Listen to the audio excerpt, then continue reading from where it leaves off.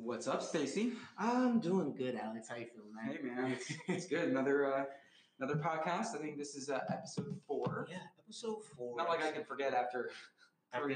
After the third one, right? Now, we got into some really heavy things in episode 2 and 3, right? Non-monogamy. Yeah, non-monogamy, commitment, choices, what healthy relationships look like, all that good stuff. Yeah. But, in the first episode, we did say we were going to do something along the lines of villainy, right? Well, in our first podcast episode, actually, we talked about at the very end about maybe doing picking your favorite supervillain. So last night, to let all of you listening know, we both said let's do it. So the cool thing is, I don't know your supervillain, and you don't know mine. Nope, so. not at all. So why don't you be? So maybe tell me first. So this is your idea. Why did you think about doing a supervillain, episode? That is actually a really good question. So one of the things that I find that is really interesting to me is that everyone has like a favorite superhero, right? And it's a pretty easy reason why. So who's your favorite superhero? The Flash is Okay. actually my favorite superhero. I don't have one. Really? Yeah. That's interesting. It's funny, yeah. I mean, I watched some of the Marvel type movies. I don't watch them all, but I like them. But I like the different superpowers. But I'm never sure which one I'd want. Which superpower I'd want. I like them, but there's probably certain ones I wouldn't want. I mean, freezing people would be cool. I think I'm fast, so I like the dude that's really fast. But yours is mine is my favorite superhero is the Flash. Okay. Flash is fast. Yeah, just super fast. Yeah, he's your speedster. I'm very big on speedsters. I always thought that it was cooler than invisibility or stopping time or anything like that. And I'm also like a really big history buff. So if you're like a big comic fan at all, you realize that when you read, especially in DC Comics, the Flash is like the pivotal character for saving the world most of the time. Whether people realize it or not, everyone's like, oh, Superman, oh, Batman. Yeah, I hate Golden Boys. I'm sorry. I really, really despise Golden Boys. What's a Golden Boy? So the Mary Sue, the one who is infallible, that to me doesn't make a hero. Okay, but I think Batman wasn't that way. Was no, Batman. Oh, especially the comics. Probably. Yeah, the new age Batman. Okay. He's definitely very fallible. Yeah. Okay, gotcha. And I've always been very big on the idea of anybody can be a hero and anybody can be a villain, and I've always found that inadvertently, for me at least, in my research and whatnot, the Flash ends up fucking things up inadvertently a lot of the time. And for me, one of the things I like to think of and I like to talk about is hey, if you tell me your favorite hero, I could probably tell you a lot about who you think you are. In all honesty, if you really think that, for example, the people who love Captain America and the people who love Superman, I love these people to death. I really do. I honestly have no qualms against them, but it's the golden child complex for me. It's too good. Yeah, too good. Yeah. You have this persona of being, too perfect. And that to me is not okay. Yeah, It reminds me of just people that are too religious. Exactly. Too righteous. Yeah. Self-righteous. Exactly. I'm not really up for that. I got it. Okay. So in the same vein, right? Since my favorite hero happens to be Flash, my favorite villain happens to be Eobard Thawne. And if anybody knows anything about the Flash, Eobard Thawne is Professor Zoom.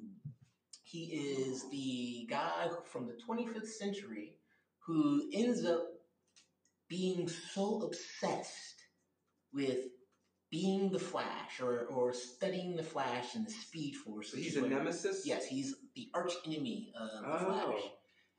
He's like the negative speedster almost, right? This dude right here, right? Yep, that's him. That is him. Right. I absolutely love this guy. And not just because his obsession and his idolization, because he starts off as a pretty awesome character, really. He starts off as a scientist with a forensic mind who's very much, he idolizes and admires the Flash at first.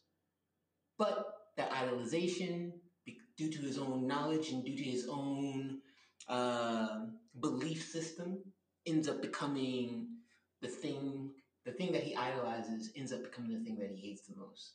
And that, to me, in not just comics, but in literature and in the grand scheme of like hero villain type deal, is like super, super interesting. Like the thing you admire the most, the thing you idolize, you end up hating. How like twisted is that? But my absolute favorite reason for loving this character, man, and he's bald. Well, I know my dad's bald, but no, not because of that. The actual reason I absolutely love this character is there's a scene in one of the DC films where the Flash goes back in time to save his mom. Upon doing this, he loses all of his powers and changes the course of history. Right. Bruce Wayne is no longer the Batman; it's Thomas Wayne. Thomas Wayne is not the goody two shoes Batman either. He uses guns and he kills people. Like, he's very, very like, no, there shouldn't be violence, and I'm here to exact righteous retribution of the worst kind. And this is all due to the fact that the Flash fucks something up. And it's funny because Eobard comes to this point in history to him and he's like, huh, look at you. Look at your fuck up. Right. And you think you're hot shit. Yeah, you think you're hot shit. You think you're so good. Mm-hmm. And he's like, what did you do? He's like, I didn't do anything. Well, and if I could just say, because I mean, we did talk about one aspect of this, which is what I think you're pointing to is how sort of like good can become bad and bad can become good. It blurs, the lines get blurred. Like, meaning he had good intentions. Yeah. Look at all these negative, like you wanted to selfishly save your mom, but did you think about all the other shit that was going to happen? Because there was going to be a consequence of that? Exactly. And so, like, how are you that good? Like, on the surface it looks good, but in the fullness of the picture, it wasn't. Exactly. I love that. You know, like, that to me is just in the fact that he literally comes to this dimension, to this time period, just to watch his enemy burn. Like, that to me is just like gold. What the hell kind of name is Eobard? I know. It's hilarious. It's like pretty... Eobard. And it's like the most... He got picked on so much as a kid with that name, and that's why he became a villain. Well, no, and you know what's interesting, and I mean, I can't wait to share mine, but I'm not going to at the moment, but because I think you'll love my villain. But what's interesting to me is that it's almost like the villain is there to... It's like we talk about shadow work. Like, it's like the shadow of the hero and showing the hero the necessary aspects that they don't have that they're missing. Like, so in fact, the villain seems to be a gift to the hero if the hero gets it. And in fact, in my case, which we'll get to, I think the villain loves the hero, actually. Interesting. Yeah. And I think, no, the hero doesn't love the villain. Not in my case, not really at all. Interesting. Yeah. Interesting. But would you say this Eobard Thawne, I mean, it sounds like... It starts off as admiration, and there's an interesting thing about like Eobard's character, in that Eobard's character spawns another version of him. Meaning, there is a later version called Zoom, just Zoom, who's another villain. And to your point of being the gift to the hero, Zoom's entire purpose, his entire mission statement is, I am here to make Wally West better. The second Flash. That's who Wally West is. He's the Flash after Barry Allen disappears from history and is no longer the Flash. Wally West comes along, and this new guy, I forget his name. It's like something Zolomon. Zolomon Zoom is his name, if I remember correctly. Yeah. And I know my nerds out there will definitely, correct me if I'm wrong. But he, like, when he becomes the new Reverse Flash, his whole purpose is, I'm here to make you better. Wow. Which is really, really, like, backwards when you think about it. And it's like, wow, that's super, super... But it makes sense to me, and, oh, man, I almost can't hold back. Oh, go ahead. I definitely want to hear yours. Well, I think mine's kind of, like, really well-known and popular. Like, yours is the opposite. Like, I've never heard of this person. But mine is the Joker. Okay. And it's the Joker specifically, Heath Ledger's character in the Dark Knight. Okay. Specifically that Joker, not any Joker. But I want to say before I get into that, I wanted to. Oh man, you just had me think of something. But I do want to say, like, it's funny because I wonder how many of our people listening are actually either comic book people, like your crew is. Oh yeah. Some of my crew probably is, and some people that I don't know that are listening to this. But like, I don't know anything about Eobard. I remember watching as a kid. But anyways, it's fascinating. So the Joker is, and that role, of course, Heath Ledger, it's just so good. And I spent some time before you came watching on YouTube. They have a whole compilation of all the scenes from The Dark Knight with the Joker. And I took some notes. And what I love, and there's a lot of overlay between your bad guy and my bad guy, maybe every villain. Because it's hard for me to pronounce his name, but do you know who Dionysus is? Yes, okay. Absolutely. So to me, the Joker is, and maybe the archetype of the villain are Dionysian type characters. Interesting. Because they're here, because to your point, like the Joker is in a world of order, like there are rules and there's order, and the Joker in The Dark Knight comes about to sort of like slap people, being like, too much rules. Not only that, it's fake. The Joker shows humanity how it's full of shit. And that's the role of the Joker. And that's why I actually think, sort of to your point, the Joker actually is trying to make the world a better place. In his own twisted way? Well, no, but yes, but no, because the Joker is saying, like your example, humanity, you think you're so good? All these people, you think you're so good? You don't see the negative side of everything that you're creating. It's horrible. And I mean, you could look at our modern society and say the same thing. Like, we're this civilized society, economics, we're industrialized and we're whatever. Oh my God, like I was reading this book, this amazing book you saw me reading in the coffee shop called Cradle to Cradle, which is, I forget the author, two authors, but one of them is Bill McDonough.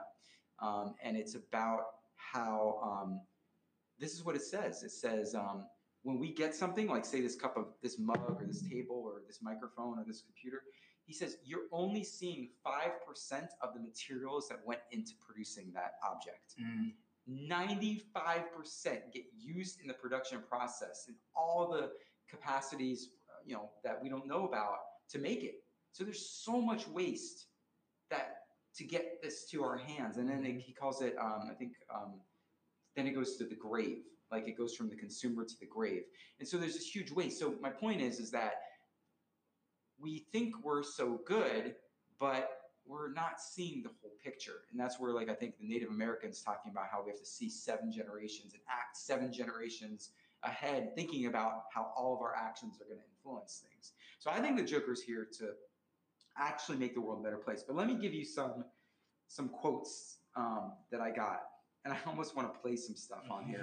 I got some timestamps. But, there was one scene where, hopefully a lot of you have seen The Dark Knight. I'm sure you have. But Batman's pissed. And he's on his little motorcycle. And he's heading straight for the Joker. Yeah. And what does the Joker say? Do you remember? Come on, hit me. Hit me. Hit me. Hit me. Hit me. Hit me. And so what he was trying to do is he was trying actually, and it's like amazing because he was willing to sacrifice himself to get Batman to stop being the Golden Boy. Yeah. Because he had been wretched, the Joker had been, and killed people and all this stuff. So he's like, dude, I want you to be, to like sort of go by your instinct, to just be a full representation of a human being and stop being the Golden Boy. Oh, yeah. And he was willing to die for it because he was in touch with chaos and the Dionysian kind of aspect of loving chaos. So you mentioned the Dionysian aspect of chaos, and I'll kind of see if I can, correct me if I'm wrong, I'll see if I can like brush over it real quick. Yeah, so please. If I remember correctly, Dionysus is the god of wine, right? Uh-huh. Now, he's not just the god of wine, but revelry. He's the god of being in the fullness of the wild man, right? In the fullness of if I remember correctly, they call him the flesh-eating god at some point, the mad god at some point. Yeah, god of winemaking and fertility, yes. Ritual madness, religious ecstasy, and theater. Yep. So his whole thing is that balance of tension between the chaos. Can I even say though, also, and I think this fits completely, breaking down duality. Interesting. Like there is like blurring the distinction between good and bad. Because, and you know what, this is what I was trying to remember something. I love that I finally remembered it. It actually, to me, works well with the whole Star Wars trilogies. The first Star Wars that came out, which was episodes 4, 5, and 6 for the nerds, I actually am old enough that I watched the original, not Star Wars, but The Empire Strikes Back in the theater when I was a kid. And it was like that Matrix moment, but as a young kid, I was just like, I think I talked about this in episode for my quote, but I was just like, oh my God. But anyways, there was a real transition between that trilogy and then the next trilogy, which was episodes 1, 2, and 3, the advent of Darth Vader. What I loved, because it was, Anakin Skywalker's character? They portrayed Darth Vader for the most part as all bad. Of course, at the end, there's good within him, right? And Luke was all good. But this Anakin character was more complex. And so was, like, what I mean is, in the first trilogy, the first in the chronological order, the whole world they set up was not as black and white. Like politics, like, like the rebels weren't all good. The rest of the gang, whatever it was, the Empire wasn't all bad. Emperor Palpatine. I'm actually not remembering the specifics, but that's what it left me with. It left me with this idea that things aren't as simple as black and white. And that continued because even in the last movie, The Last Jedi that came out, what was the scene that they, it's for me. Do you remember that movie? Did you? I actually didn't see that one. Oh, yeah, Stacey. I know. Oh, I'm not a big Star Wars buff, man. Stacey. Nor Star Trek. Podcast. Podcast agreement over. We're done. We're done. But it really does point to a more complex good and bad thing. Oh yeah. And so that's so back to Dionysus. You were saying something that made me think of that. His whole idea of him being, from ritual madness to revelry to the tension of humanity. The tension. So breaking down duality. Yeah, breaking down that things aren't as like, because even in today in politics, we want to make one side. They're bad. They're wrong. All of them are wrong. We're the good guys. They're the bad guys. And that's what I love. It's like when that line gets blurred, like, are we really all good? Are they really all bad? And you know what? I want to give a shout out because one of my high school teachers just passed away. His name was, I forgot his first name. I think it was Ken McMurray. He was a soccer coach. So I actually was for a very short amount of time, a soccer player on the Seabreeze High School soccer team. But just a short aside, I was so bad. I was so bad, but on such a good team that we would literally be winning 9-0 at halftime, and they would still put me in because we were that good. And so I got playing time, which is crazy. But he would say in our class, I took him for I think a government class. He would say, might there not be some gray area here? Because we were, in high school, we were talking about maybe the war in Iraq that had just started, and good guys, bad guys. When I was a kid, it was like Russia, bad, USA, good, and even today. But he was like, he just always challenged us, like, to be more nuanced. Like, might there not be some gray area? May things not be as simple as we're trying to make them out. And so shout out to Mr. McMurray, Ken McMurray, for being an amazing human being that taught a lot of us a lot of great things.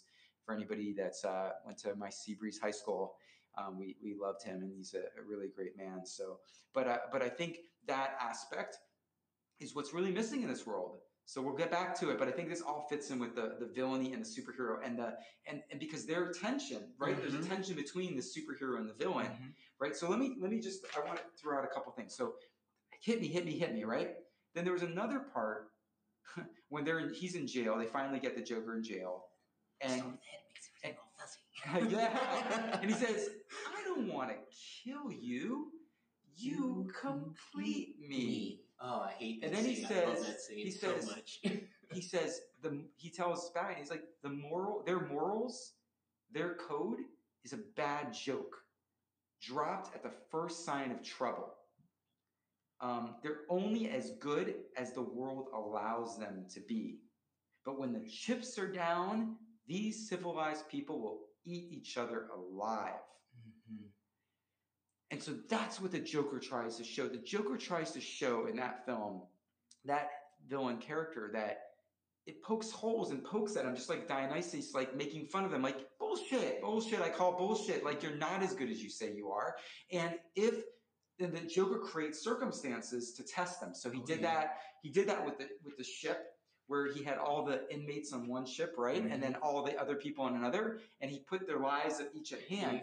And then one of the most amazing moments, and then maybe it shows me my own biases and stereotypes, but was when the big black dude, tough guy, he's like, give me the key. I know what to do. And he tosses it out the and he window. Goes, and I'm thinking he's going to kill him, and he goes outside and he tosses it because he's like, we're not killing that ship. Yeah, but to that point, though, right? Because I think that's something that I find very interesting. Honor among thieves. Right? Oh, yeah. Right? Because talks about that. One of the things that I think is really, really interesting about the villain is, and this is something that I think a lot of people have talked about in regards to like incarceration. Mm-hmm. If you have done an atrocity to a woman, or you've done an atrocity to a child, 9 times out of 10, you're not going to be okay if you go to prison. Because they will hurt you inside. Yeah. And the guards are going to have to protect you. Like that's it. Exactly. And they're not going to. They did that with Dahmer, who ate people. Mm-hmm. I am sure that they basically like, look, we'll give you special privileges if you fucking take this guy out. Because there's too many people that were hurting too much. It was like, it's interesting, right? Because it's this is so fascinating you bring this up, and I've thought about this. None of the people, the guards, the courts, maybe they tried, they failed, but they couldn't kill him. But the funny thing is only a villain, only a prisoner could. Exactly. Only a prisoner could. Mm-hmm. But they wanted to kill him. The guards wanted him dead. All the other people in the world, all the people that were affiliated, all the communities, they tacitly, what's the word I'm looking for? Agreed to that happening, silently agreeing to it but they couldn't do it. Yeah. But they're willing to say, oh, you can dirty your hands. We can't. We're too high and mighty for that. We're too righteous for that. So in fact, the bad guy does something, he fulfills a role that the good people can't. Hopefully everybody heard, they could feel my air quotes there, but the good people couldn't. Mm-hmm. And it reverses the lines. Reverses the rules and reverses the lines a lot. And that's one of the things I absolutely love. Like, I'll put in an honorary mention here because I feel like this is really necessary. One of my other favorite, and this guy is he's technically a villain, right? His name is Atrocitus. Now, if there's anybody who's a Green Lantern fan, the Green Lanterns are more than, they're more than just the Green Lanterns. You have the yellow ring, you have the red rings. Well, Atrocitus is the leader of the red rings, and the red rings are rage.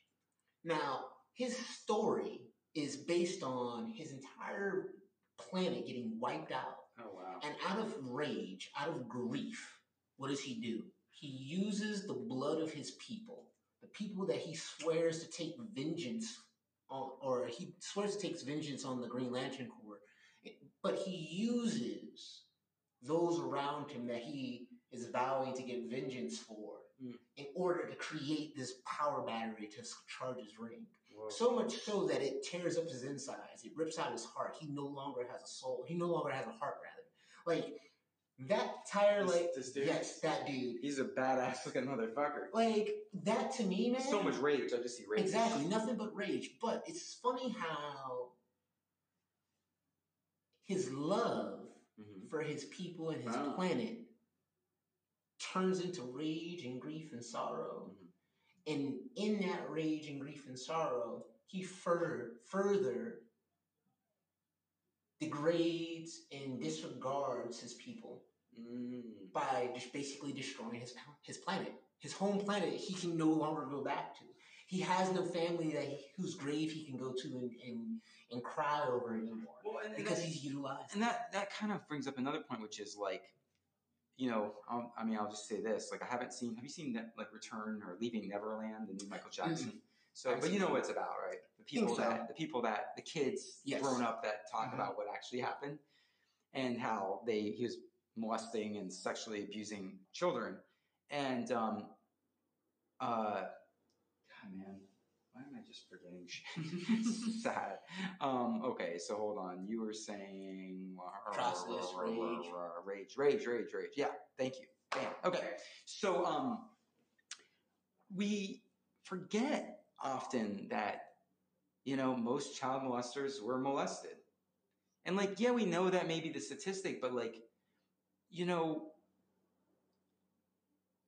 like Atrocitus was an example of that. Like, he had some horrible shit happen to him, and like the way he handled his trauma, of course, wasn't great. And that's part of it. It's like the work, of course, through trauma is inside, not outside, right? It's about doing that hard, vulnerable work of whatever the work is to heal ourselves, And so I think in some ways, villainy and the people we call evil, they're traumatized and they've experienced some really bad stuff and some bad shakes and in life, and they just don't know how to handle it, and so it's a misplaced energy and emotions where really it should be like, Atrocitus should, like you said, he should have grieved. Like, he missed the grieving. Like, instead of anger, I went to school for psychology, and they said underneath anger is always sadness, but it's hard to sometimes be with our sadness. It's hard to, feels weak or whatever.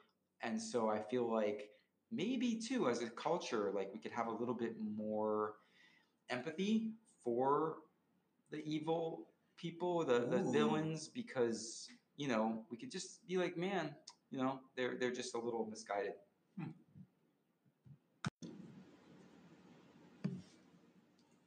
So, to that point of like grieving and having empathy for the villains, one of the reasons I really wanted to talk about villainy was because I definitely want to break down the duality of things. Yeah. I definitely want to, like, Eobard admiration, obsession, hate.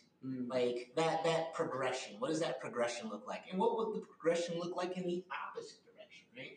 Like, one of the things that I absolutely love about the comic book industry as a whole is nothing is ever set in stone. I love that about their stories, especially DC stories. For example, one of my absolute favorite stories of all time is the Injustice series, where Superman kills the Joker. Why? Because, and this is the beautiful thing, it's his own damn fault. He has one weakness. What is his one weakness? Kryptonite. What does Joker do? He gets bored with Batman. He no longer wants to deal with bats. He wants to go after a bigger fish. The Golden Boy. How do you break the Golden Boy? Well, there's only one thing that Clark Kent loves more than anything on this planet, and that is his wife, Lois Lane. How do you break a man that has only one weakness? Make him destroy everything around him. Destroy what they love? And destroy what they love. But you can't do it. If you do it, he can still be the Golden Boy. If you are the reason, he can still be Superman. But if he's the cause of it, and he has nobody to blame but himself, then you've really broken him. And that's what the Joker does. The Joker takes one of the toxins from the Scarecrow, laces it with kryptonite, and then gives Superman his fear. He thinks that Doomsday is back. Doomsday, if anybody remembers the comics, when Superman actually dies, the only time, like, comic book history that they kill off Superman is during the Doomsday Chronicles, and Doomsday beats the living shit out of him. So what does he do? He flies Doomsday out of space because, oh crap, Doomsday is here. He's going to destroy the entire planet. He's going to cause so much destruction. Until he realizes, oh, wait a minute, this is my wife. And shit happens. He comes straight back and he just rips out the Joker's heart. But in that moment, you've broken him. You've taken him and turned him into a monster that he's been trying to fight all this time. And that, to me, I think is one of the things that is really, really fascinating about stories like this. Like, you can, when you put yourself in those situations, right?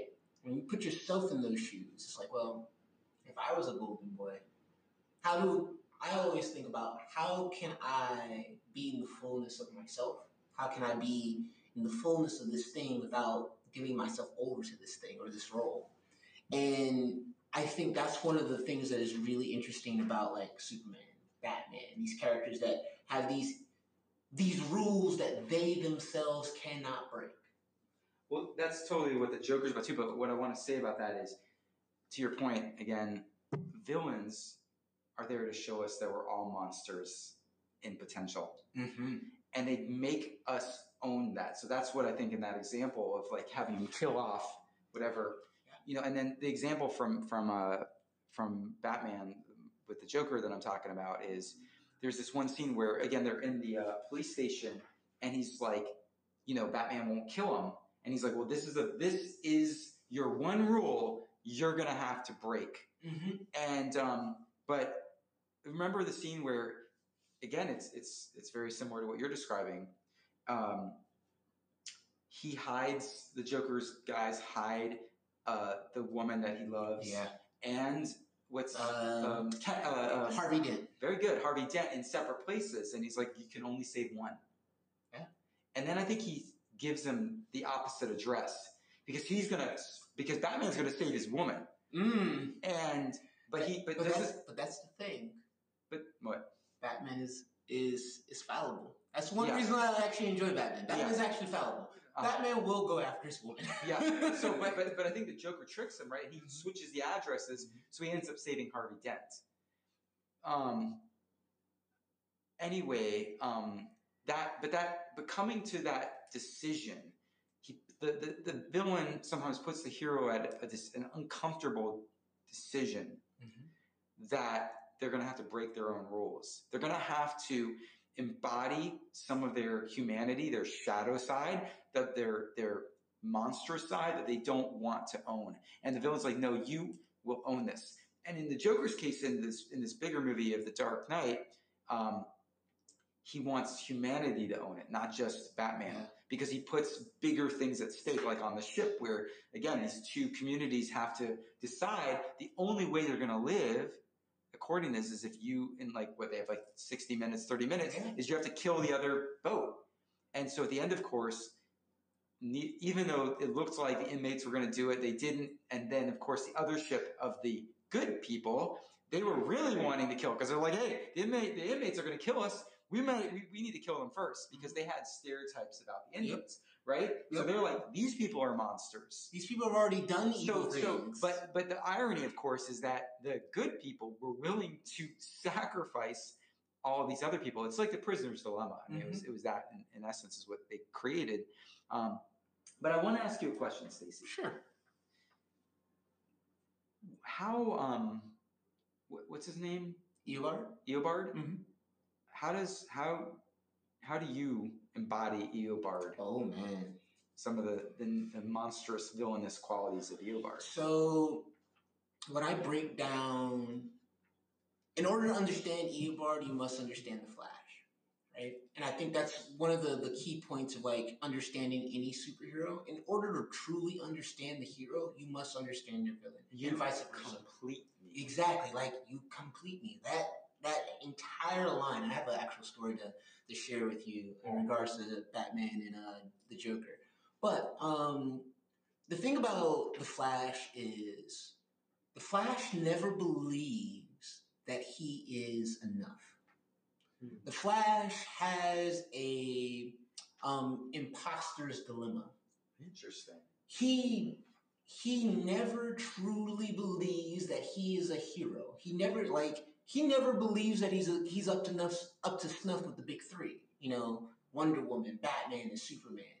He's not like the Green Lantern, who is cocky as all hell. He Like, I don't give a shit if you're the Batman. I don't give a shit if you're Superman. I saved the universe. You only got one planet. You only got one city. Fuck off. Like, that's the way the Green Lantern thinks about things. Not Barry Allen. Barry Allen is an accidental hero. He's constantly trying to live up to this ideal that he has in his mind. And Eobard is the exact opposite. Eobard is ego. Full-blown ego. He is the man who, I'm the shit, I know I'm the shit, and you can't tell me otherwise. And if you think you can tell me otherwise, I'm going to make sure that I can find a way of proving you fucking wrong. Like, that, I know I have a lot of that. You know who that embodies completely, because using like a less comic-y reference, because whatever, is Black Panther, the villain in Black Panther. Complete ego, completely like, I'm shit. But it comes from, like you're saying, a lack of self-worth. Yes. And so he's trying to prove himself, and of course is overcompensating for his feelings of lackness, for his, because he didn't have whatever, I don't remember. And that's like the thing about Eobard. Eobard's whole thing is, I admire this person so much. That's how it starts off. It's like this admiration. And then he realizes, oh, wait a minute, you're fallible. I can do this better than you. I know more than you. No, what are you doing? Why don't you just go back and do this? You have the power to. Why aren't you doing it? Because there's a response. And it always comes back to, because I have a responsibility as a hero. That's what the Flash is. He understands that with all his speed, he could stop time, he could change time, he can do all these amazing things, but he has a responsibility to not do it, even though he has the power to. And he doesn't believe that he's hero enough, which is the one thing that makes him worthy. Whereas Eobard is like, I have this power. You aren't up to snuff to do all these other things, but I am. No, you're worthless. Get out of my face. And Eobard wants to get rid of him. He wants to become the only Flash. It starts off as admiration. It sounds like jealousy. Yeah, it starts off as admiration, and then becomes this envy and jealousy and this obsession of proving to Barry that he's not enough, that you're not good enough, you're not fast enough. Well, I think, it's interesting to see where this comes into the world, like our world, right? Because I think you see it a lot, like, I mean, even within myself, right? It's the better example, obviously, but that people don't feel like they're enough. And so they're out to prove it to whoever, their dad, their whatever, to society, to their teacher. You always hear that, like somebody got successful and they're like, my teacher told me in 4th grade I would amount to nothing. So take that, Mr. Whoever. Yeah. And like, but like, if you think about it, it's kind of sad because their whole life was driven by this, like, I have to prove someone wrong, to validate myself, which is kind of sad to me, honestly. And to go back to the question though, like, how do I embody it, man? Like, there's, and if we're talking about shadow work, if we're talking about, the merits of villainy here. And so can you explain what shadow work is so people may not? So when we talk about shadow work, we're talking about the full acceptance of, or at least in my own personal definition, the full acceptance of who you are and where you are. And especially the parts that we don't want. Even the parts that we don't like and the parts that we despise about ourselves. Yep. And I know that for me, I have a very, very, very big ego.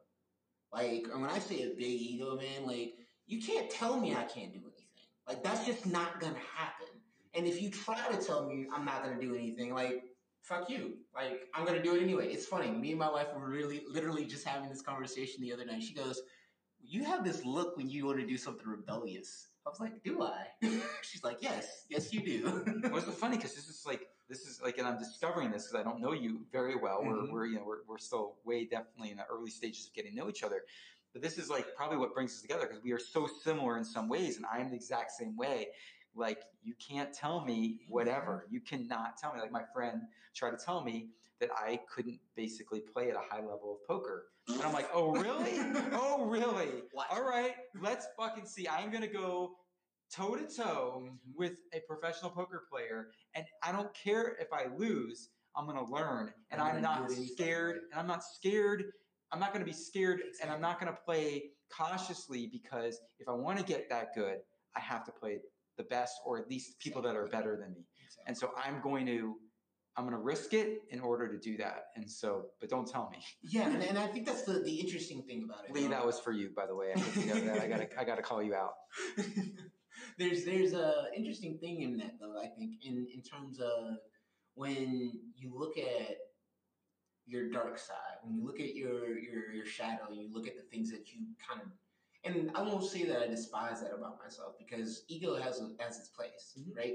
Like, and you need to have a certain humility about you in terms of the way you carry yourself. But great quote that I recently heard or read. It's like, there's love that tells me that I am everything, and there's wisdom that tells me I am nothing. Between those two banks is the river of my life. Like, when I read that, man, I was like, that's it. That's what I'm talking about when I talk about ego and being able to have a balance of ego. And in much the same way, because that's the two sides of the coin for me with Flash and Professor Zoom. Right. So you're trying to, what I hear is you're actually embodying both, and you're actively, incorporating both into your being, which I think is really honest. It's really like real. And honestly, I think that's what, we should be doing. Like, if we look at because right, you can't have the hero without the villain, but ultimately they're outward expressions and outward representations of like an inner thing. And the inner thing is, we have to incorporate both aspects of ourselves within ourselves, to be a full human being, to be able to respond to life in a complete way. Yes. And so that's what, and I hear that's partially why you like comic books. You like the tension that is there, but again, it's an external representation of something that really happens on the inside. Yes, absolutely, 100%, man. And looks like you have another question for me, real quick. But you want to? No. But okay. Well, is there any other ways that you embody? Like, is there anything else that you can say about? Like, I want to hear that. I want to hear the stuff that you're not. Like, it's ego to say. Maybe it's easy to say I've got a big ego, but like, is there anything a little harder and more vulnerable to say about this other superhero Eobard that like isn't so easy to share, of the shadow side that you also see within yourself? Of this manipulation. Oh. Like, and when I say manipulation, one of the things that Eobard does is he constantly lives in the past, meaning he's from the 25th century, right? But he's focusing on Barry Allen, a 21st century hero. He lives in the past. He wants to manipulate the past. He wants to change the future by manipulating the past. And for a very long period of my life, I was in a space where I didn't look forward. Like, now, a lot of stuff doesn't bother me simply because I'm like, well, it happened already. Why should I care? Like, I don't understand why you're upset about this. It's already happened, so I'm going to keep going this way. Yeah. Like, there's no reason for me to cry over spilled milk.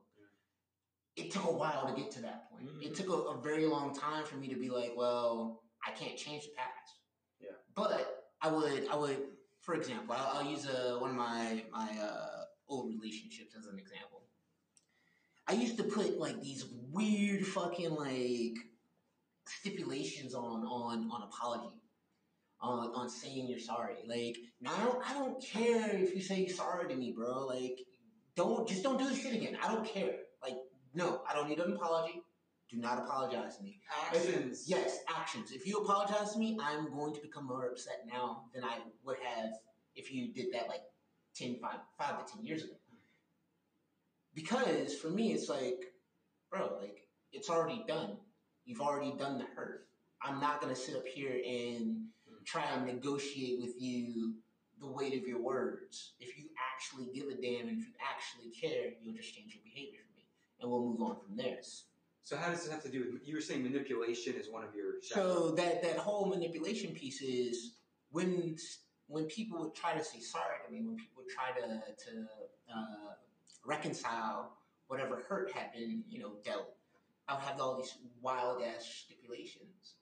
Like, oh, well, if you're really sorry about it, then I need you to, spin around 15 times and jump up and down on one leg while patting your head. Like, prove it. Yes, prove it. Like, that to me is so extremely fucking manipulative. Because especially if we're talking about healthy relationships, right? If we're talking about how in order to be a healthy individual, you have to take full responsibility for you first, right? Like, that whole prove it deal is, I need you to do something. I need you to. I need you to do something. Like, no. Like, that's not how reality works. That's not how real people are. You're responsible for you. Exactly. I'm responsible for me and my own emotion. Yeah. So while you may have caused some type of hurt towards me, ultimately, I'm the one that's responsible for my own healing, not you. And if I put that in your hands, I'm going to get hurt anyway, again and again and again, because whatever stipulation I put on this, you're not going to be able to live up to. And I know that. I know that about me. And man, when I look at relationships, including some of my past ones, manipulation and people I know, and really, manipulation is such a nasty thing that so many people do in subtle ways and not so subtle ways, like tit for tat. And like in my past relationship, in one of them, I used to like, if she was happy, then I would sort of be a little bit miserable in order to bring her down. Like, oh, you don't get, like, you made me unhappy before, so now you don't get to be happy. I'm not going to let you be that happy. I'm going to be sour. I'm going to be a sourpuss, and then you're going to have to come crawling to me and find out why I'm so, why I'm so sad. Right. And then when I was happy, she would do the same thing. And it was this horrible cycle of retarded, ridiculous manipulation. Anyway, I get it.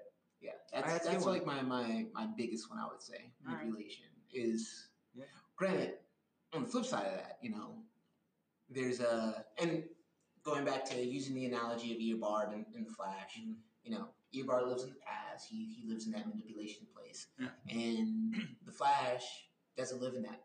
He knows what his responsibility is. Flash forward. Yeah, right? Like his whole responsibility is to that. It's to the present moment. It's to the now. It's to the future. It's not to the past. I have no responsibility to the past whatsoever. Yeah. I cannot manipulate that. So since I cannot manipulate that, I must be. Yeah. And in that being, I must do what I can now. And that to me is it's hard. Like, it's extremely hard, man. Especially for someone like myself who is highly, like, heady. Like, I think far more than I speak. So and I remember things. That's like the other thing. I remember a lot of stuff. So if you say something to me, it gets locked into my brain. Whether you want it to or not, I remember shit. And I'm just like, oh, okay. And I'll stay quiet. Because it's like, well, I'll use a really, really, like, great example. I hate the word soft. I absolutely despise the word soft, especially when it comes down to boys. Because I remember it being said to me in anger. Like, an intense anger. Like, oh, people told me I was too soft on you. Like, why the fuck you care about other people's opinions? Why are you worried about that? That's what the emotion built up in me. And because I know that about myself, because I know I hold on to stuff like that, I have to be very, very, very conscious about, let it go. Let it go. Right, because you could be like a ticking time bomb. Exactly. So why be in that? Like, that's my responsibility, nobody else's. All right, so you want to turn it around on me? Oh, absolutely. Absolutely. 100%, man. And so there is one story I want to hit you with about, because I think you really appreciate this. In one of the DC comics or films, there's I think it's The Last Laugh or The Final Joke or The Last Joke or some shit like that. Nerd friends, please help me out. Anyway, the end of the film, there's the Joker and the Batman. Batman's just beat the Joker to a bloody pulp. And then finally he just kind of stops. Joker's on his knees and he's just like, man, why do we keep doing this shit? Like, Like, I don't get it, man. Like, why do we keep going back and forth between us? And the Joker tells him a joke. And he says, there's these two mental patients escaping the hospital. They're on the roof. One of them jumps across, puts a plank down, has a flashlight. He's shining it on the plank. The other one is on the other side. And he goes, come on, come on. He's like, but what happens if you turn off the light? Now, these two men crack the fuck up. And when I mean they crack the fuck up, they die laughing. Mm-hmm.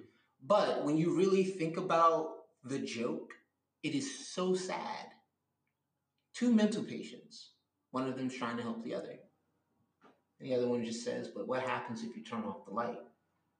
Mind you, there's a plank between the two of them. It doesn't matter if I turn off the light. I already put down the tools necessary for you to get across. So it doesn't matter.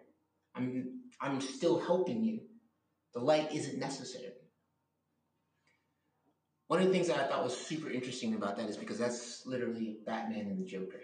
They both know that they're in the insane asylum. They both know that one of them knows that the other one's always going to seek the help. The other one knows that this is never going to happen. I'm never going over there, man. And it's that one moment in the entirety of comics for me that like painted the full picture of you complete me. So for me, one of the like major questions that I always like want to ask you when they talk about the Joker and the bats is like, what is it about this insanity that is not just appealing, but is also like what resonates with it for you? Like what part of, like especially after hearing a story like that, like what part of that dynamic between the Joker, between like the rigid rules of Batman and the chaos of Joker, what about that is so resonates so deeply with you? It's a good question. I would say that I grew up trying to be the golden boy. I was raised to be the golden boy. Like I said in, I think, episode 1, my dad gave me how to win friends and influence people, and I was being sort of trained to be a business guy and make money, and I rejected that because I just saw it as empty, not fulfilling and just kind of like a waste of a life to pursue like that money.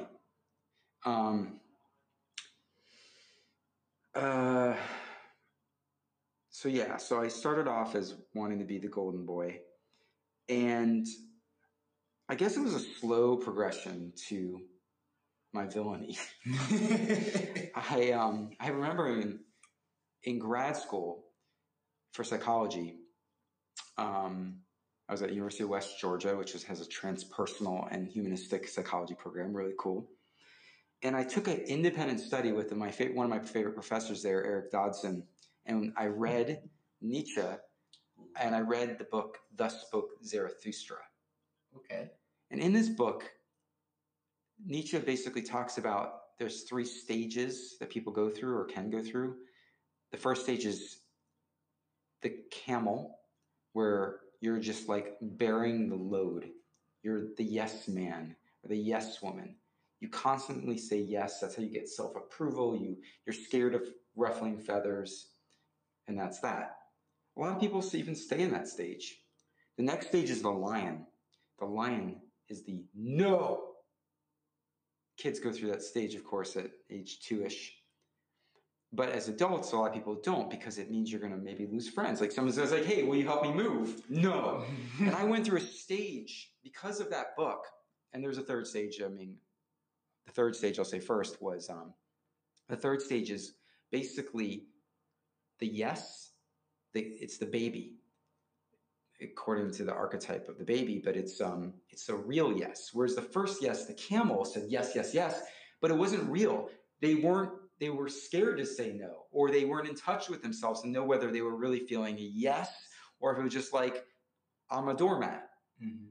The third stage is once you can say no, once you've gone through stage 2, and you say no, it frees you up to have that when you say yes, you really mean it. Because you can say no, because you can say no, you can now really mean it and say yes. And so I went through, I had been a camel. I had been, am I cool with everybody? Like that was my thing. It was like Cuba Gooding Jr.'s, did you ever see that movie? It's called Instinct with Anthony Hopkins and Cuba Gooding Jr. And it's about this guy that lives with the gorillas, the apes, and then gets captured because he becomes like part of the ape family, and he goes into an insane asylum. And and at one point he being the Anthony Hopkins that was captured, and Cuba Gooding's a psychologist. This movie, by the way, is incredible. I think it's incredible. Yeah, I saw that one. Yeah, it's been a while since I've seen it though. And so, but Cuba Gooding was trying to be, he was the yes man. He was trying to be good with everybody. Am I good with Professor this person, this person, this person? And it's exhausting. So I went through a stage because of this independent study with this professor, and he just gave me shit to read. And then we would get together, I think it was Thursday at 1 p.m. every week, and we would just talk about what I read. And I was like, you know what? I'm going to go through this lion stage. I'm going to say no. I went on a mission. I'm going to say no to everything and everybody for a period of time. And then I had roommates, and they're like, will you do the dishes? No. Like, I mean, it was ridiculous. I mean, I was just like, but I needed to go through a stage like that to be free. And so that was my villainy stage. And I needed that to give me the balance to be a full human being. And so that's kind of my progression into today was owning the selfish side of me. I think for me to be my vulnerable self would say the hardest part for me to own is I'm very sensitive. And because of that, especially as a dude, as a man, as a guy, whatever, it's not okay in this world, or at least it wasn't 25 years ago, to be really emotional and sensitive as a guy. And so what I ended up doing is repressing that part of me and holding it in, which of course does not work. And because it comes out horribly eventually. And what I've had to do is go through some really messy situations, many of them, where I got overly emotional and I let it out. And I put that in air quotes, overly emotional, because I was just being with what was. And so I would just allow myself to be the insecure, angry. I mean, I'm trying to the words that come to mind are a lot of because I got teased for being a womanly guy, oh, you're just being, you're, I don't know what terms come to mind, but so negative shit, like soft and emotional, sensitive, girly, a pussy, to be real, right? So and that keeps a lot of men from exploring a whole other side. So what happens is we become stunted as men because we're scared of you can't get to a place where you're comfortable in your full self. I think, I mean, maybe you did, but I didn't, unless you're willing to go through a messy stage where you show your emotions, because we live in a world where women can do that because it's more acceptable. I mean, maybe we are like, oh, they're being emotional, but it's still more acceptable.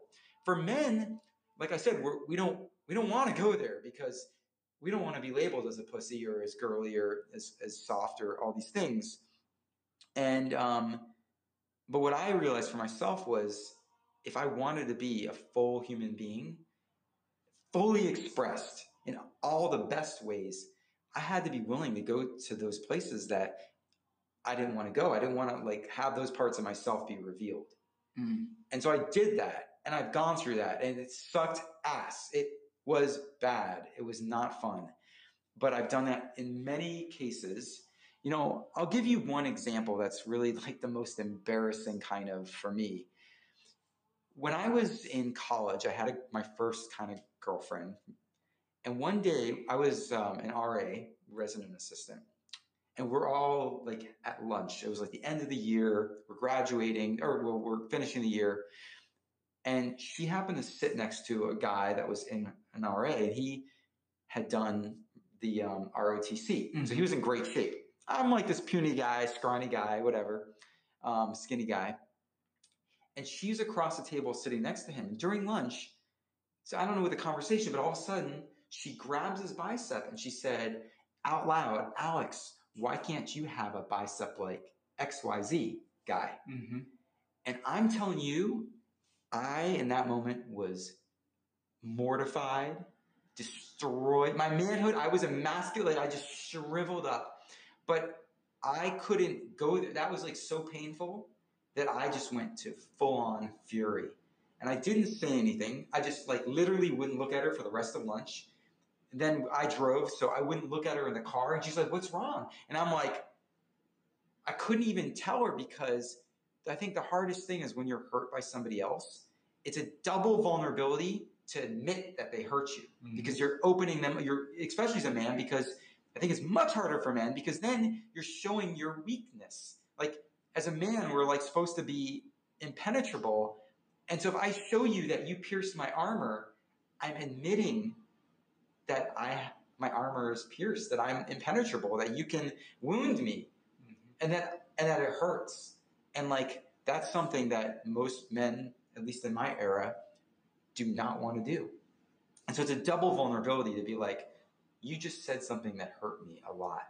Now I kind of did say that, but I bring that up to say that as a really like poignant example, at least to me, of like, okay, so like how would I take that now? Here's like, let's look at it like as the evolved role.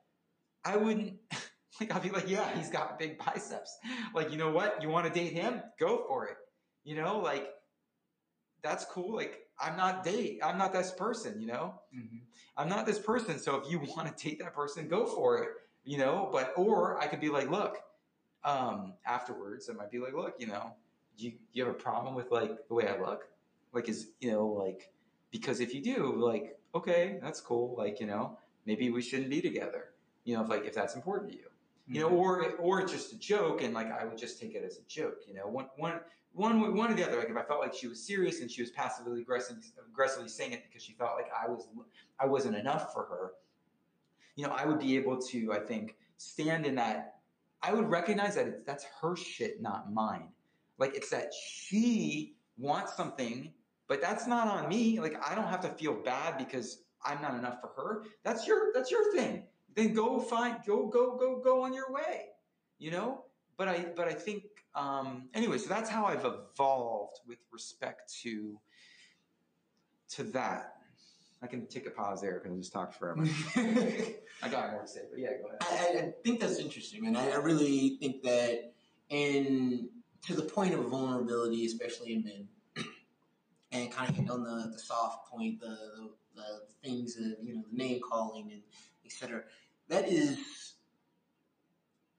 not just extremely prevalent, but I think that's one of the great things about having fallible heroes. Like that's the reason why I enjoy having characters and reading about characters that get hurt and do get wounded and are just men, because ultimately you're only human, right? Like and I think that's one of you and I have talked about this before. We've talked about you know, the philosophy of Stoicism. One of the philosophies of Stoicism, and I'll use one of my absolute favorite heroes of all time. He's an anti-hero. We're talking Stoicism? Yeah, we're talking Stoicism. I'm gonna take a nap. All right, so real quick, one of my absolute favorite characters of all time is Seneca. Yes, well, Seneca is one of my favorite Stoics, but the Punisher.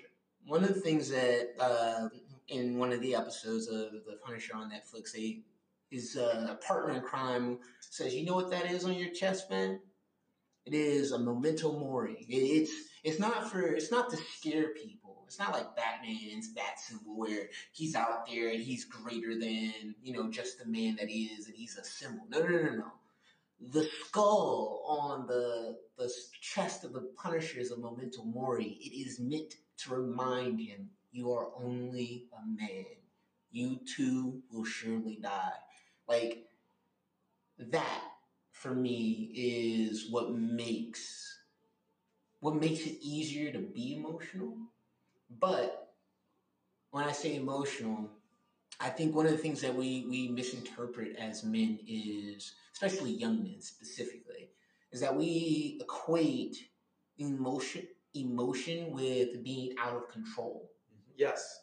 Which isn't necessarily true. There is a way to be righteously indignant. There is a way to be full in your emotion, but tempered. To be measured in your emotion, to address it and understand, okay, I feel anger. Oh, I feel sadness. I feel grief. I may need to cry right now. Okay, I'll cry. I also know that I still have things that need to get done. For example, I'm ex-military. One of the things that they tell you is, hey, why do you, like the drill of when you're in boot camp, they have you jump up and down, up and down, up and down, hit the floor, hit the deck, right? Hit the deck, up, hit the deck, up, deck, up, deck, up. This is to get you in the habit of, if there's gunfire, you hit the floor. You don't go anywhere else. Why? Because you're trying to keep your life alive. Like, you're trying to keep yourself alive. The only thing you got is your body. Like, we don't want you dead, so gunfire, boom, you hit the deck. So they would constantly have this whistle. It didn't matter where the fuck you were. Like, you could be in the bathroom, bro, and they will whistle. You would have to hit the fucking deck. Like, it was annoying, but it got you into a habit, right? Now, why do I bring that up? It was not just, hey, if you hit it, because it started off as hit the deck, but then it went from, oh, so-and-so just got shot. Go deal with it. So now it's putting you in the mindset of, you have a job to do. So your best friend might get shot in front of you. That's terrifying. That is gut-wrenching. But you have a job to do. You don't have the time to be emotional right now. You don't have the time to start crying. You don't have the time to grieve. You got a job. If you are fast enough, you might be able to save his fucking life. Stop being in your emotion right now. Look at me. What is the thing that you need to do to make sure this wound doesn't go septic? What is this thing that you need to do to make sure that this wound doesn't go? Don't sit here and just look at me and just tell me do it. That's what they would get you in the mindset of. So having gone through things like that has definitely helped with things like being emotional and understanding where to place your emotion. But if I honestly believe if I hadn't gone through any of that stuff, if I hadn't read some of the things I've read, if I haven't, studied some of the things that I've studied, I wouldn't be in this place. So I agree 100% with you on, like, we as men, especially young men, don't have the width to be able to be, quote unquote, emotional, and because in our brains we equate being emotional with being chaotic, with being out of control. Makes me think quite a few things, of course, but it made me think of, and I've got one, but like, are there any characters from movies or archetypes or villains, or not villains, but people that represent the integration of both the hero and the villain? So the person that comes to mind for me is Yoda. Really? Mm-hmm. And Yoda to me is like a complete person, mossy entity, little dude.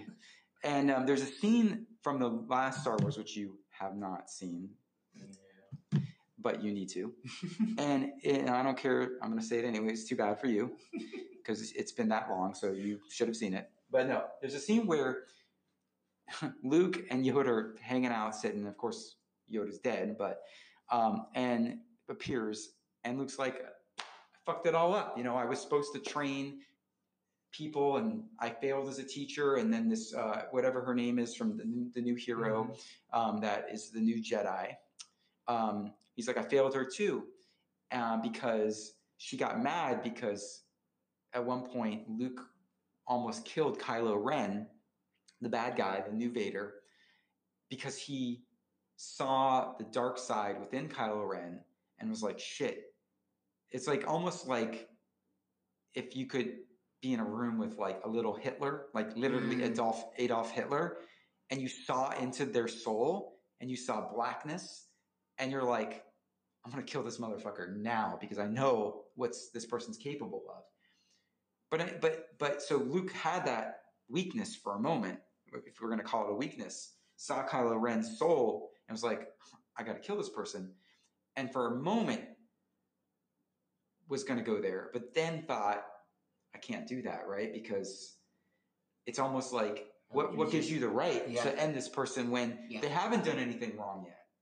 And so Luke had to tell the heroine, this new Jedi, that it's true that he did have a moment of weakness and almost killed Kylo Ren because, that was what Kylo Ren was telling her, that look, and that shows the sort of inner villainy of Luke, and what Yoda said to Luke as they're sitting down chilling as the Jedi palace was burning because they're like, you don't need this palace anymore. He said, look, the most important thing that you can teach her are your mistakes. Whoa. Yeah, I knew you'd love that. Damn. Yeah.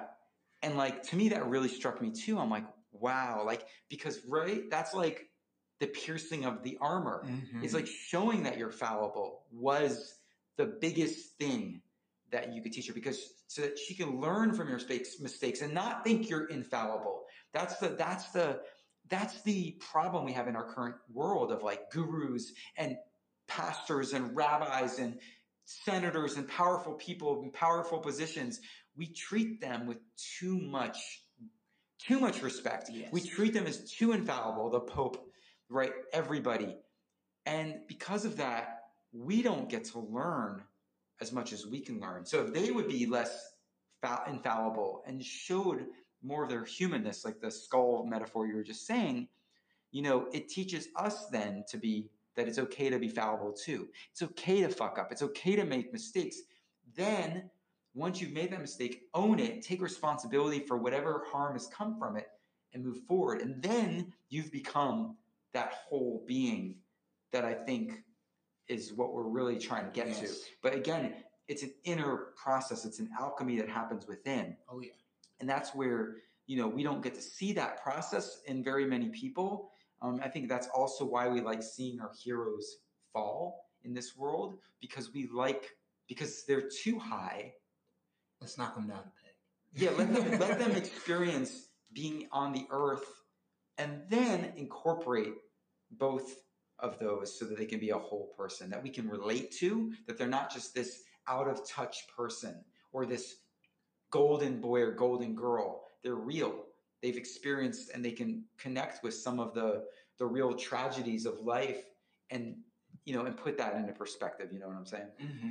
I agree with that 100%. I think that is that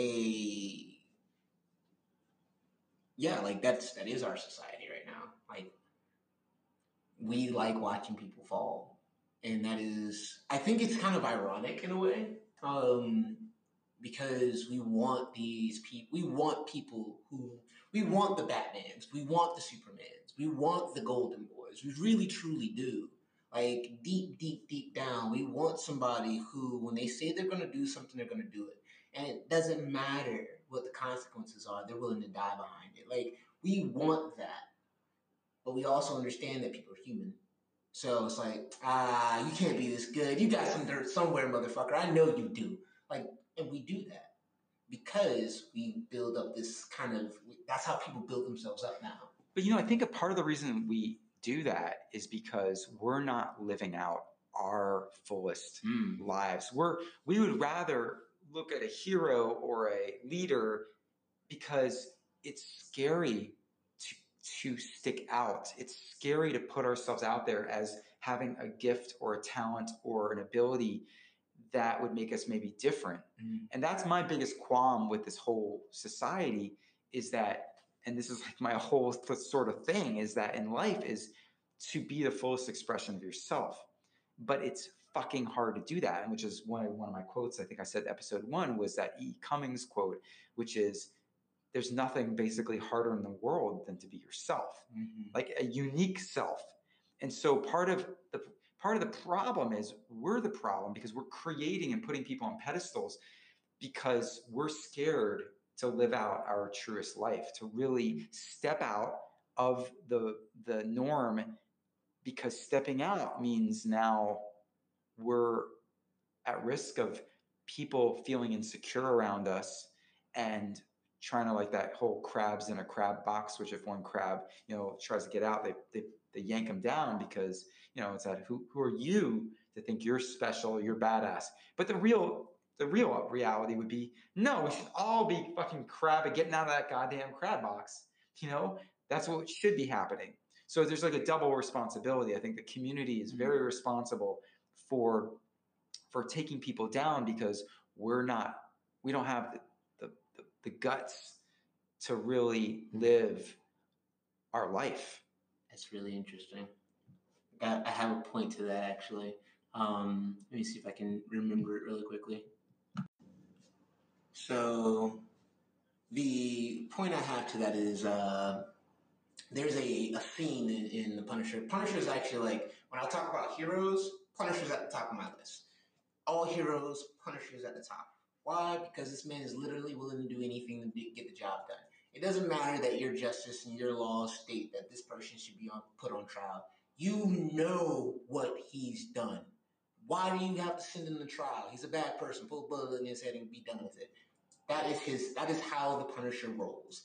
He doesn't have any second questioning, like, yeah, I know what I do is I'm a murderer. I understand that I kill people. That's what I do. But I don't kill bad people. I only kill the people that do horrible shit to other people.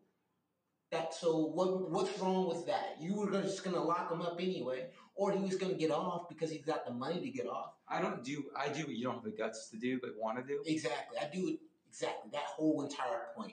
Like, and one of the scenes that I absolutely love is he comes back to his little crew, and they're like, where the fuck have you been? Like, I went to go talk to my wife. Mind you, his wife is dead. She's in the grave. And he's like, yeah. And you know something, man? I've realized that I've always been like this. Because they keep trying to tell him, like, you weren't like this when your wife was around. You're just a grieving man. Just grieve for a little bit. Stop going out and looking for a war. Grieve. Be a man for a second. And he's like, no, I've always been this man. I've always been this monster. You know what the difference now is? My wife's gone. That was the only thing keeping me in check. And you guys don't realize that. And the only reason that I was able to be happy was because she loved me anyway. She loved me even knowing I was a monster. And going sort of back to, the non-monogamy piece about how we talked about, I don't want someone to just love me solely. I want somebody to love me fully. That's the reason why I say the relationship with me and my wife works so damn well. It isn't because I'm, this great human being and, I'm like some awesome dude. No. It's because, hey, I am fully able to be who I am. In all my nastiness, in all my fucked upness, in all my pettiness and rebellion, like, I am able to do that. And she loves me any fucking way for it. So to your point of, like, people are afraid of that. Like, at the end of that whole scene, they're like, so what do you want us to do? He goes, let me be what I am. Like, just let me be what I am. If you can't jive with that, if you're not okay with it, you don't gotta love me, you don't gotta follow me, I don't give a fuck. Just let me be who I am. You be you, right? Yeah. But the beauty of the thing with your relationship too, though, is like when you can be everything and you can be all out on the table, well, then you can deal with shit too. You can deal, like, if there's part of you that you see is hurtful, you know, you might be like, well, shit, like, I want to start to look at changing that and see where that's coming from. And, you know, I think that's good. So it's like that's why I say it's the messiness of life that is really where the gold is, because you can't get around the messy. Like, if you're gonna, like, we're all fallible, as you said, but we could all get better. We could all improve our, you know, whatever. So, like, but to do that, we're gonna have to see some ugliness, and we're gonna have to face the ugliness, you know. And it's okay, but that's the thing, right? It's not okay for a lot of people. They don't see it as okay. Yeah. Our society tries to say it's not okay. Be a golden boy, be a golden girl, and don't let that ugliness out. But that's the wrong thing. It's the opposite. You gotta let the ugliness out. You know, even when we look at, you know, mythologies and legends, like, the gods are no benevolent creatures, man. Like, one of the things I love about, like, Greek history and, like, Roman, like, history and mythology and things like that, man, like, Zeus, Jupiter, Hera, they're all petty. Like, they're all petty, just backbiting, horrible people. Like, this man cheats on his wife daily. You know, like, that's who Zeus is. He is a miser. He is a cheater. He's a lecher. He does not care. He wants a woman, he's going to have her. That's like his vice. But Hera loves him anyway. And she blames the women, not him. And that's her thing. Her thing is she doesn't put the blame on her husband, even though sometimes she does, and she, you know, gets at him for it. But there's constantly this, the gods can be these amazing, benevolent creatures, but even in that, they have all this pettiness. But to challenge that, though, I think there's the other side of that, though, is you could also use that as a manipulator. And, you know, well, I'm just being me. Oh, yeah. Well, you know what? Fuck you. Oh, yeah. You know, like, well, then, and then you're right. I mean, at some point, say the wife, Zeus's wife, whatever, or a real wife, could be like, well, if that's you, then I don't want any part of that anymore. And that's cool, too. You know, the problem, of course, is when people hide it. That's the problem. Like, if you know, if it's really you, then you shouldn't be hiding. But I want to bring up something I just thought of, which I'm sure you've seen, but, like, I think it's maybe my favorite, actually, combination of hero-villain, in a sense, in the modern age, which is Unbreakable. Ooh.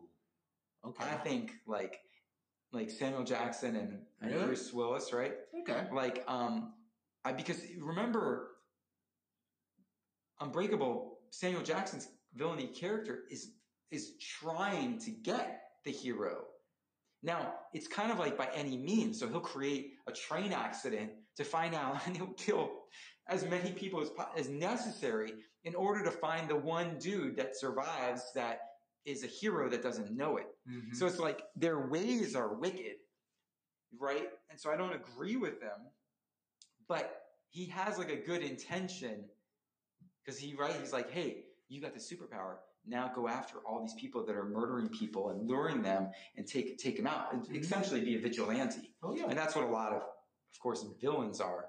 But they're vigilantes. But so in this case, that's what Bruce Willis's character is. I don't know. I just thought that was it just came to me that it reminds me of those two characters are really interesting together. I think ultimately, though, that's what it's like, though, right? In order to come to a fullness of self, right? You have to be willing, kind of touching back on the piece of manipulation and, oh, I'm just being me, right? Like, you have to be willing to say, okay, who am I? What am I? Where am I? Okay, now based on that, am I okay with it? If I'm not okay with it, can I change it? If I can't change it, what can I change, right? So these are all the questions that you go through in order to get to the fullness of self. And recognizing, okay, I don't like that. I love this. I hate that. And then putting things in boxes and categories and working towards it. But in that whole process, it's like, you have to be willing to lose shit. You have to be willing to, it's like you said, you have to be willing to sacrifice the relationship in order to have a relationship, right? Like, you have to be willing to sacrifice what you are and who you are for what you want to become. Yeah, and I think what I mean about that is too, that if you willing to lose a relationship, to me means you got to be your real self. And if your real self means risking the relationship, well, then maybe the relationship needs to die. Because if you have to hide your real self to make it work, then that's bullshit. Mm-hmm. And if being who you are kills the relationship, then that's not going to work either. So yeah, it's a tough risk, but really, if you can't take the risk, or if the risk is going to kill it, then you didn't have a relationship to begin with. Yep. You know, and unfortunately, I think a lot of people fit in that box, meaning a lot of people are not really being themselves. They're not fully expressed. They're hiding who they are. They're, like we said in a previous episode, they're sort of fragmenting or separating, compartmentalizing their lives.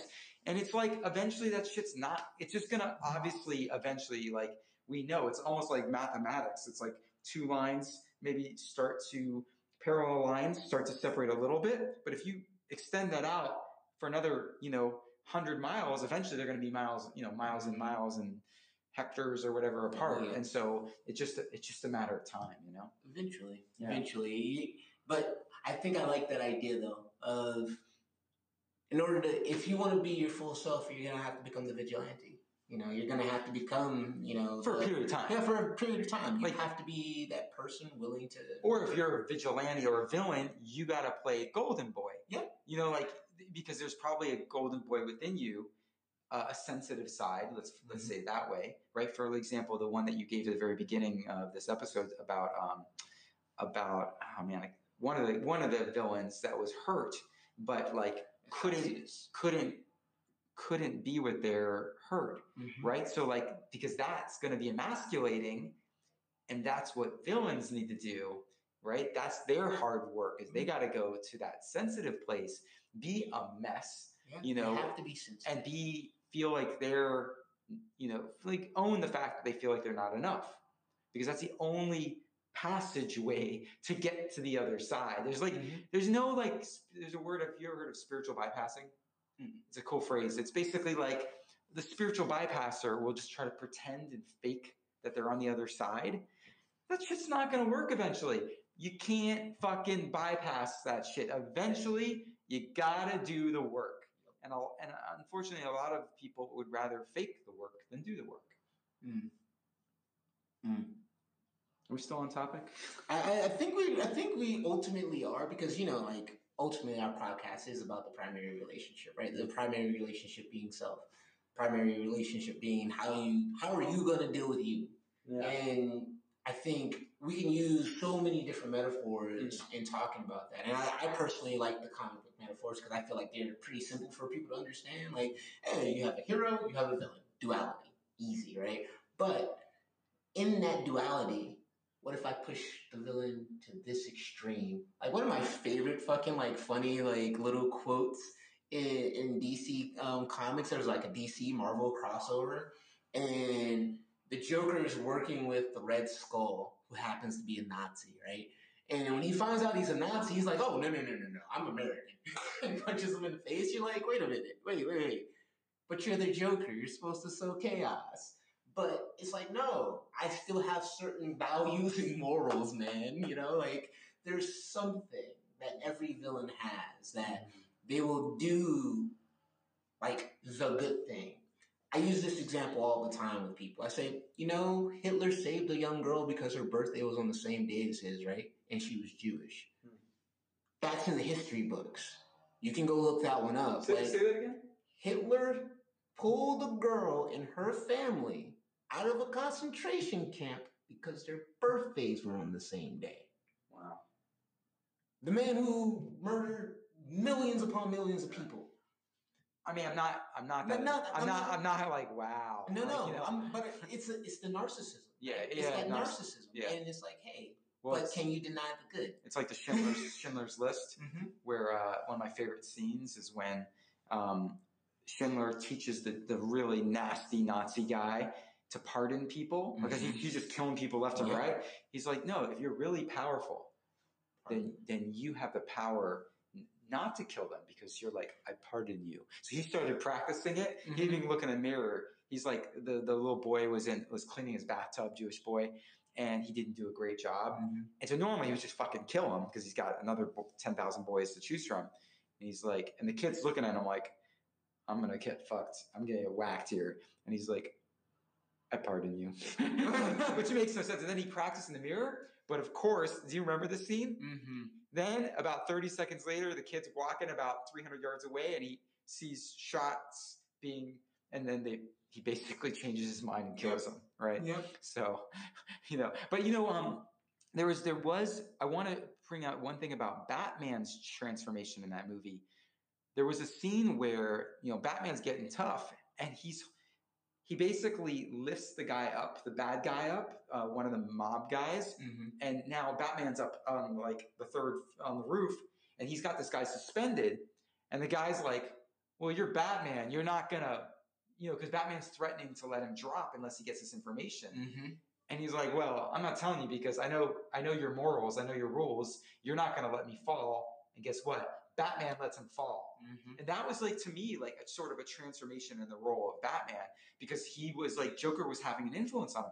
He was integrating his shadow side. So I want to ask you, and maybe this is like our part to close on starting to close, but what would you say to the question of like, how do people integrate their shadow side? Oh man. And how do you? But like, what are some steps that you could give people, or some tips in terms of that? So I'll go back to my comic book villains and heroes because those are the ones I love the best, right? And like I said, I think those are the easiest for people to understand. So Atrocitus, right? Full of rage. Then you have Eobard Thawne, full of ego. And I'm gonna speak. I'm only able to speak from my perspective. As a young black man growing up in Miami Gardens, Florida, a lot of people know it as quote unquote the murder gardens. So I grew up in a place that was quote unquote very violent. I didn't experience a whole lot of violence in my life. I can remember like waking up in the middle of the night and hearing gunshots, but never having a bullet go through my window. So I live very close to certain things. And I remember being angry a lot of the time as a kid. And when I say angry, I'm talking, and it still wells up sometimes, I'm talking like full on body shaking rage. Like my fingers are digging into my skin, blood dripping down my knuckles. I'm ready to knock somebody's head off, and I can't explain to you why. Mm-hmm. Right? There's a place for that. That type of anger is, I remember it so vividly. There was this kid that I used to wrestle with. Not a very good dude, like not very good on the floor or on the mat. Just real shitty in terms of like technique. And like we're only like what, 6th grade, so I'm thinking, oh, I'm better than this kid. Ego. And I remember I had a really bad fucking day. And I get this kid in an arm bar. I can feel him tapping, but I'm not stopping. And it's not until his arm is almost fully extended that it dawns on me, because I got like 3 other people going, he's tapping. I'm like, oh, and I let go. Now, years later, I could be in any sort of sparring match and I won't get upset. It doesn't bother me. I have no time. Like when I step into the ring, I'm in the ring. Whatever is outside the ring is outside the ring. I don't give a shit. Like I could have had the worst day possible. If we step onto the mat, that's not coming into the ring. But knowing how to tap it and open that up, I had to learn. Because after that moment, I was never the same on the mat again. Like, and when I say I was never the same on the mat again, I was too timid. Because I was afraid of, what if I get angry? What if I hurt somebody? It wasn't until years later when I started boxing, back when I got into the military, that And I love this because this guy, I forget his name, but it was one of my chiefs at the time. And I remember him going, dude, what's wrong with you? He's like, how much you weigh? I'm like, like 170. He goes, you weigh 170. You're like 5'10"? I'm like, I'm almost 6', 5'11". He's like, all right, cool. So you weigh 170 pounds. You're going to be bulking up, right? I'm like, yeah. On the way to be making about 185 in probably like the next month and a half. Right? Why do you hit like a bitch? Exact words. Now, military, he's a chief. I can't really like come out the side of my mouth and be like, man, fuck you. Like, I can't say that. Like, this is what I'm thinking, but I can't say this to him. He's like, I know you're upset. You come down here literally every single fucking day and you beat on this bag for 2 and 3 hours at a time. Why do you hit like a bitch? Like, you are hitting the bag as if you're scared. What are you afraid of? The bag's not going to hit back. You wouldn't be down here hitting this bag that long if you were actually putting in work, if you were actually utilizing what you got inside of you right now. And I know you're upset. Like, me and you talk all day, nearly every day, and I don't get it. I was like, oh, I hadn't dealt with that. I hadn't dealt with the fact of being afraid of hurting someone else. Because when you're in middle school and you realize exactly what you're capable of because you've been taught certain techniques, and you have people that are looking at you a little sideways now because you didn't stop when this person tapped, it kind of paints a picture of who you are to your own brain, right? So it took me a while to integrate that type of anger back into myself. And it's not anger at the person, right? It's not because I want to hurt this person. It's because in order to be effective in understanding that I am training to defend myself, I can't be timid in the defense of my body. If I'm timid in the defense of my body, I'm still going to get hurt. So when I throw this punch, I need to make sure that I am throwing this punch. If you're going to attempt to do bodily harm on me, I need to make sure that I can protect myself. So when I do this, it needs to be with full intent. That full intent, I came to understand as tapping into my own anger, tapping into that quote unquote darker side of myself, that ability to hurt someone else, and knowing I have the full capability of hurting somebody.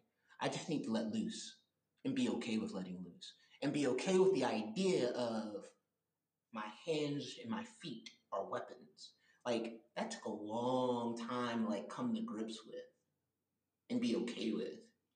And I think it's a little bit different when you don't have like that sort of background to figure out how to integrate the things that you dislike about you or the things that you're afraid of about your personality or your own self. Because I had a physical representation of it. You know, like when we talk about the external being a representation of the internal, you know, heroes being the external representations of whatever their internal struggles are. Like, I had that. I had a physical representation to actually, you know, analyze within my own life and within my own experiences to go, well, that's the thing right there that I'm afraid of. I'm afraid of being viewed as just another angry black dude. Right? Yeah. I have to carry that with me constantly. But in carrying that with me constantly, I have to understand just because this may be a preconceived notion of me, it does not actually, it isn't me. It's just a preconceived notion. It's just an idea. I don't have to allow that to be who I am. However, if need be, if threat and harm comes upon my person or someone I care about, I do have the means necessary of protecting myself and them as well. And I need to be okay with that. Because if I'm not okay with that, I'm not going to be able to do these types of things. I won't be able to be the shield and the sword that I've been training myself to be. So that's how I started with my integration. And we've discussed, at length, the physical to spiritual path that I've taken. Well, so it sounds like realizations like helped you with that, like in seeing like how you were being, like you were someone else, like in this case, your commander, showing you that you were holding back. Mm-hmm. And like, sometimes it takes that mirror that through another person that shows us how we're being, because we didn't really see it until that point, So I get that. For me, it's funny because we've been talking about this, but I haven't talked about it, and I hadn't planned on talking about it, and yours is like way more, I don't know. I've gone through other stuff, but I'm going to bring up, this is just one example. I've been playing poker lately, and like I told you, and I've been playing against recently even some pros for some big tournament stakes. And I realized that I play scared. And how that comes across is I might, without going into how poker works exactly, if you don't know, you don't know, but I had the best hand at a certain stage of the hand, although it can change. And I would bet, like, I've got something, because I did. I might have the top pair, which I did. And somebody would bet, raise me a lot. And all of a sudden I started doubting. And what happened was I would fold and I would fold and I would fold when I had, and I told my friends what I had. And they're like, dude, you're probably folding the best hand. And they're just punking you and the thing is, in poker, like how, if you might have heard this, how you do one thing is how you do everything. Yep. And so that might be, it's like a hesitation, kind of like what you were saying for yourself, that like, and so other people, especially in this game, this kind of shark eat shark game, poker shows you who you are, how you are, they're going to exploit that. And so, and I'm not on the other side of this yet, but what needs to happen though, for me to get to the other side, is I'm going to have to take a risk. I'm going to have to risk sometimes everything to show people that they can't push me around on the poker table. Because if once that they realize that they can do that, they're never going to stop. And they're going to just push with anything. And I have to be willing to take even if I lose, because at least then I show they're going to get called. And one of those times I'm going to have it, and sometimes they're going to get lucky. And so, yeah, that's just a short example, but I think it's like, we're talking about examples that are representative, risking the relationship to have one, for you, protecting yourself, and, you had to develop some kind of like the ability to decipher, you have to develop self-control. So, you're not, like you said, you're not bringing in, like you were unconscious on the mat with that sixth grader. You weren't aware that you were bringing that anger in. So you were unconscious, which means that shit can happen that you didn't plan. Exactly. And that's the truth with all over maybe your life, but all of our lives. It's like really the only damage that really can be done is when we're not conscious. We're not present. We're not conscious of what's going on. So I would say the shadow work for me is just to be more present and more conscious with what is. What are my emotions right now? What am I scared of right now? What am I not dealing with? Because once I can get in touch with that, then that provides me an opportunity to respond to life and not react to life. Yes. And as you know, that's a big distinction of the warrior. The warrior, the true warrior, doesn't just react without understanding. They understand that their inner emotions, they understand what's going on inside of them, which then gives them the ability to respond to the situation and not react. Yes, 100%. 100%. And Bruce Lee said one of the coolest things. He said that he trains his body in such a way that it can react to any situation. And I think that's really cool. I think that's like we can all be on a grander scale martial artists in the sense of like prepare yourself for anything, but prepare that you can react and you can flow with whatever's going on, whatever it is, and prepare so that you're kind of thinking about it, like I had a friend, he was a motorcycle driver, and he said that he drove his motorcycle always thinking that in the mountains, in areas of Georgia, or he was actually in Connecticut, he said, I'm thinking there might be a baby crossing the road at that time. So he's fully engaged, fully focused, knowing that behind any curve, you never know what could be there. So can you have foresight to think about that? And I think we could use that metaphor for everything. The warrior prepares for life and prepares for anything. Mm-hmm. Absolutely. I agree 100%, man. I think that that is the major distinction between, the hero and the warrior. Like, if we're talking in the realms of the archetypes of, warrior, magician, lover, king, etc., the hero is the person who believes they have no limits. And I think that was like the realization that helped me with that integration, very heavily so.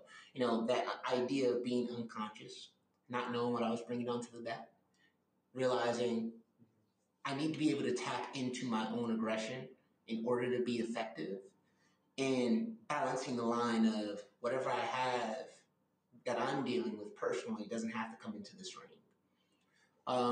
That is a distinction that is still really, really hard to make, even in something as simple as going to work, right?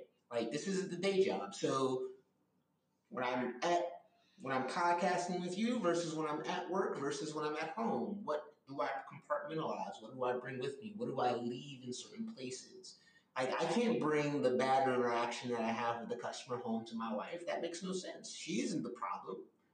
She wasn't there. She doesn't have to deal with that. She shouldn't have to deal with that. But I do want to say, though, there's a level of even knowing that that's there for you. Some people are carrying that shit back home, but they don't even know they're carrying it. And that's what allows them to take it out on their spouse or whoever. Exactly. It's like you first have to have that self-awareness of, wow, I am fucking pissed right now. Know why you're pissed. And then you could separate that from your wife versus if you didn't and you're just carrying the anger.